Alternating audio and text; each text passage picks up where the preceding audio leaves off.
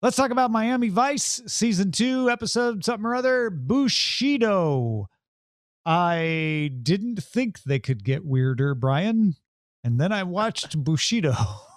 I am very glad that this was not a late night watch for me. This was the 80s when everyone traveled by roller skate. This is bright-eyed and bushy-tailed morning coffee Brian giving his full attention to Miami Vice and thinking WTF.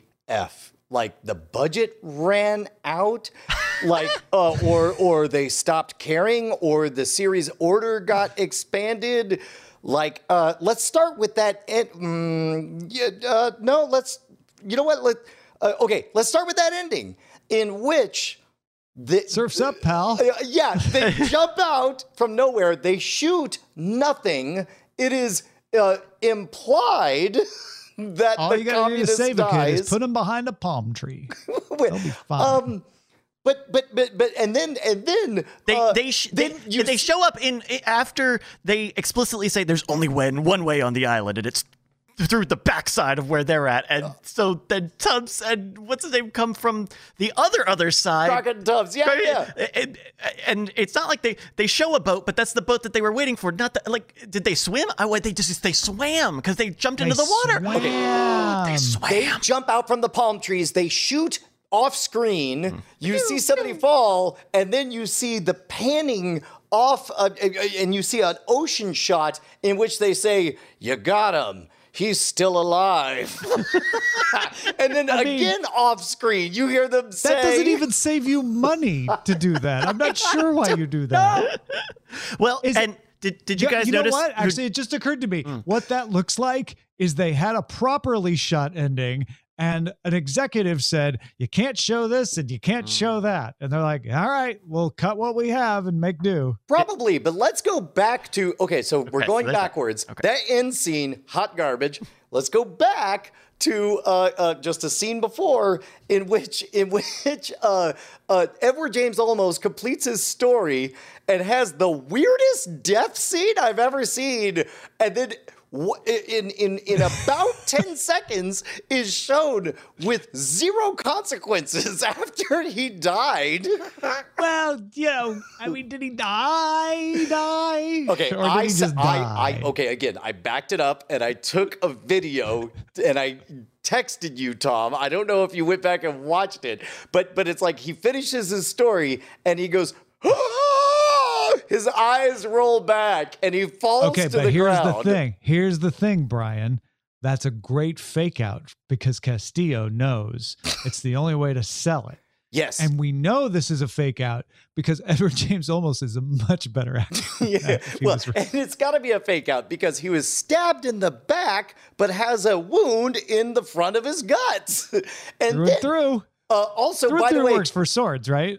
Ding dong! It's me, the actor from Succession. Brian Cox? No. It starts with an R. He was in the '80s comedy Sledgehammer. Do you know who I'm talking about? No. Okay. All right. Anyway, he's in Succession. Who is this? He's one of the lawyers. Keep going until you find the blonde communist. I only have 4 pictures here. Okay. So anyway, he opens the Surf's door. up, pal. Yeah, his name's Surf, the guy who plays Surf. Okay. Door opens and he's like, I'm a Russian. You're coming back to Russia, see? And then and she shoots him. Because I'm Russian, see? And then 10 seconds later, again, with no consequence, he's driving around, he's walking around, and then hard cut to he's driving with his feet. That one was for some reason, and this is a visual bit. He is, I kid you not. I don't know if we're able to violate terms of service. His feet are up. He's sitting on the back of the seat of a car, driving with his feet, holding a gun, and then manages to hit the brake and change the transmission to park. He brakes and parks the car. It's incredible. The skill involved. It's almost unbelievable. Okay, and then going back farther in time. Okay. This is definitely an Edward James Olmos story, and I like that they did that. I like that they tried to. Did you guys notice why? Tom or Brian? Did you? I think Tom, you probably are about to say why you noticed why, but did you notice why, Brian? Well, because Crockett and Tubbs weren't in it. No, Tom, did you notice? No, I didn't. This episode directed by Edward James Olmos. All right, well played. Also, Edward James Olmos is still damn good. Yes. In multiple scenes in this. You're like, this is carrying this episode. He's so good. Castillo has a lot of connections. Like, he knows voodoo people. He knows former CIA agents from Myanmar. He had partners in Vietnam where, of course, Japanese samurai come from. Right. We had the company, which I think is probably something we missed in an episode, but they have this idea of the company. Which that's just slang for the CIA. That's that's outside of the world of Miami Vice. That's just that's a spy trope. Calling the CIA the company. Yeah. I see. My favorite scene is so. All you need to know is that Edward James Olmos is off doing his thing, and Crockett and Tubbs are trying to find him. The entire scene, it goes from Edward James Olmos is in, I don't know, a Bushido factory, a temple or whatever. Because when you fight in Vietnam and Cambodia. Anyway, I'm sorry. Yes. I swear I'm describing all this correct, and I have videographic evidence of it. Cut to Crockett and Tubbs. I hate feeling like we're one step behind. Uniformed cop. Hey, man, I got some questions of my own. Gunshot heard in the distance. Uniformed cop turns and dives into the water at the sound. Dives directly and immediately into the water. Uniform dives into water at the sound of gunshots. And then the van comes up, and then Crockett and Tubbs do the exact same thing. After shooting, also the van crashes into the cruiser, and then whatever killers there are get out of the van and run away on foot. What was that? Yeah. I'm not even sure how that fit into the plot. I rewatched it 7 times, Tom. Yeah. You were kidding me. No, I had to because I had to give video. Oh, that of scene. It. I thought you had the whole episode. No, good God, no. Also, was anyone else mildly confused when they walk into the porno shop? That turned out to be like prior explanation of this being a front. And they start talking to Deep Throat from X-Files, and you're like, is this some kind of meta commentary? What's going on here? That made sense to me. By the way, the blonde guy is David Rash, who was Sledgehammer back in my childhood. Agent Harden played the Deep Throat in X-Files too. So forward. But also the set design. Lord, Housewives. I mean, low lives here. I quickly caught on, mostly because of how bad the decor of the shop was, and also the dialogue made it clear. But at first I was like, what are they doing there? I don't like who are, and then, I guess it was supposed to be like, you'll figure it out sort of thing. Yeah. So it was not complicated. Real quick. It was not a typical decor, but how about that hallway shot where they went full Keystone Cops caper action while one person was walking with a sword across the hallway from one side to the other. Another person was going. It was full Scooby-Doo. And Castillo doing the ceiling, in the little bathroom, like, I gotta stay up here so he doesn't everything. They did. Cool. I'm glad we got another change of pace. I'm into it. Let's go. Bushido. Also, pro tip. All the way back. Now we're at the beginning. Okay. Pro tip.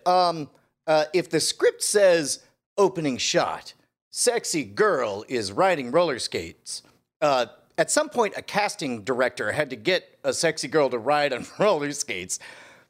Maybe ask, do you know how to ride on roller skates? Did you notice that All of them were on roller skates? Yeah. There was a lot of roller skates. Except for the dude who was buried in the sand, breathing Except through for a the dude plastic buried in the cup. sand. Ingenious. And Dean Stockwell. Dean Stockwell was... We haven't even talked about Dean Stockwell. We haven't even mentioned Dean Stockwell. Who was Dean Stockwell?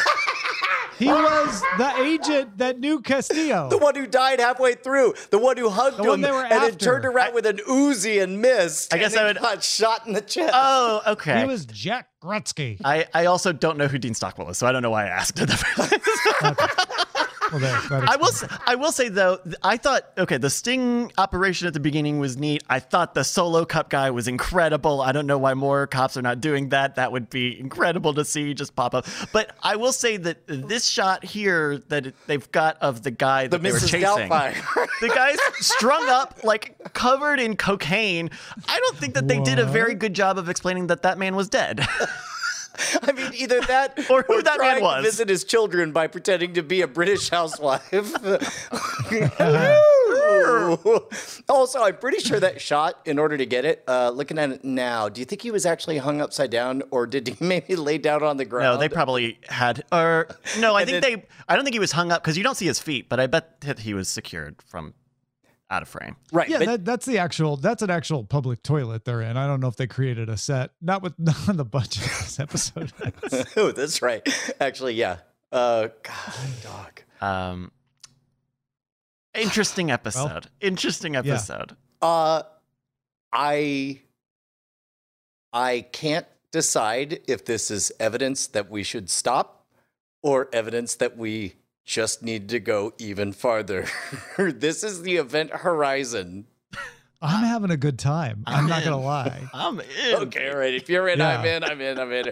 It's not even hate we're- watching. It's just like fascinating. jaw just- drop watching. Yeah, just bizarre watching, right? Yeah. I'll say this. I'm assuming you all switched over to Peacock to watch this.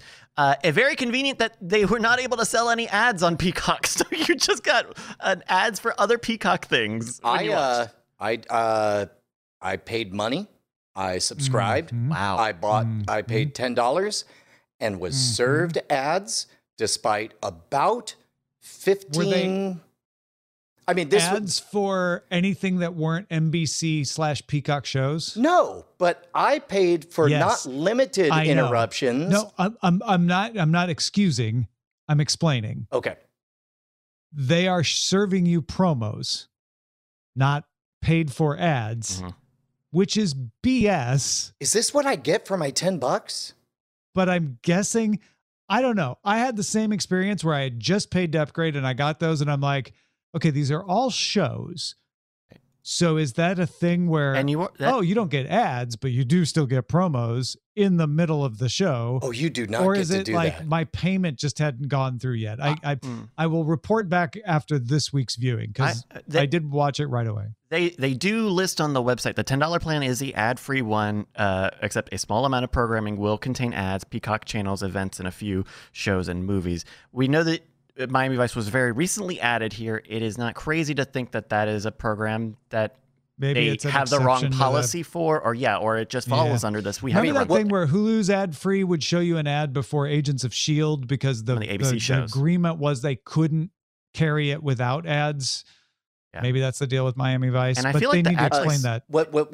The part that makes it doubly painful is the fact that unlike Hulu, where it's like there's this tier, or this tier, they listed it as two different products. Product number 1, become a member and enjoy limited ads. Product number 2, pay us $5 for no ads. No, it's $5 for limited ads, $10 for no ads. No, $5 more. Like $5 more. they do not list it as a $10.99 or a $10 product. Like in this advertisement, it says it, but it is itemized on the bill upon checkout that you are buying two things. You are buying a membership with limited ads, and you are paying $5 for no ads. It literally says no ads. Right. And then I got Like the ads, Hulu and I thing. wasted 30 minutes trying to refreshing because I was convinced that there must have been a mistake.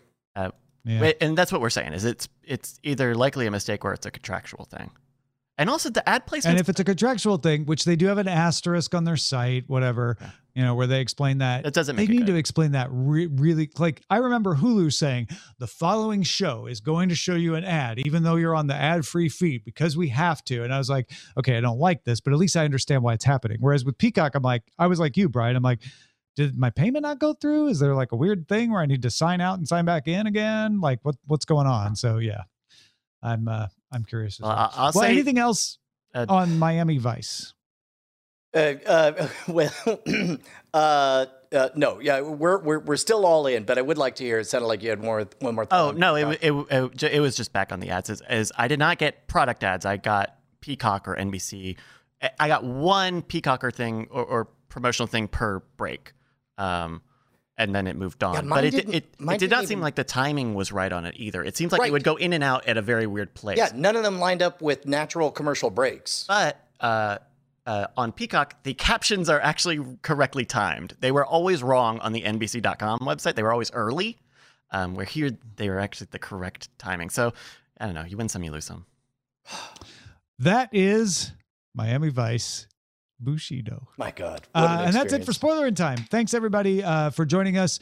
Next week, we will be talking about Hawkeye 105, Miami Vice Season 2 episode Back in the World with guest star G. Gordon Liddy as G. Gordon Liddy, and the finale of Squid Game, Season 1, Episode 9. Of course, the week after that, don't forget, folks, it's the Killy Awards coming into your feed.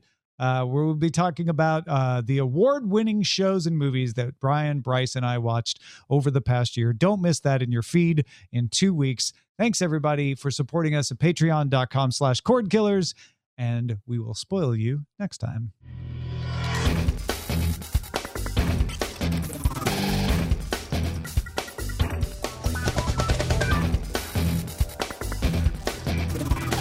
Diamond Club hopes you have enjoyed this program.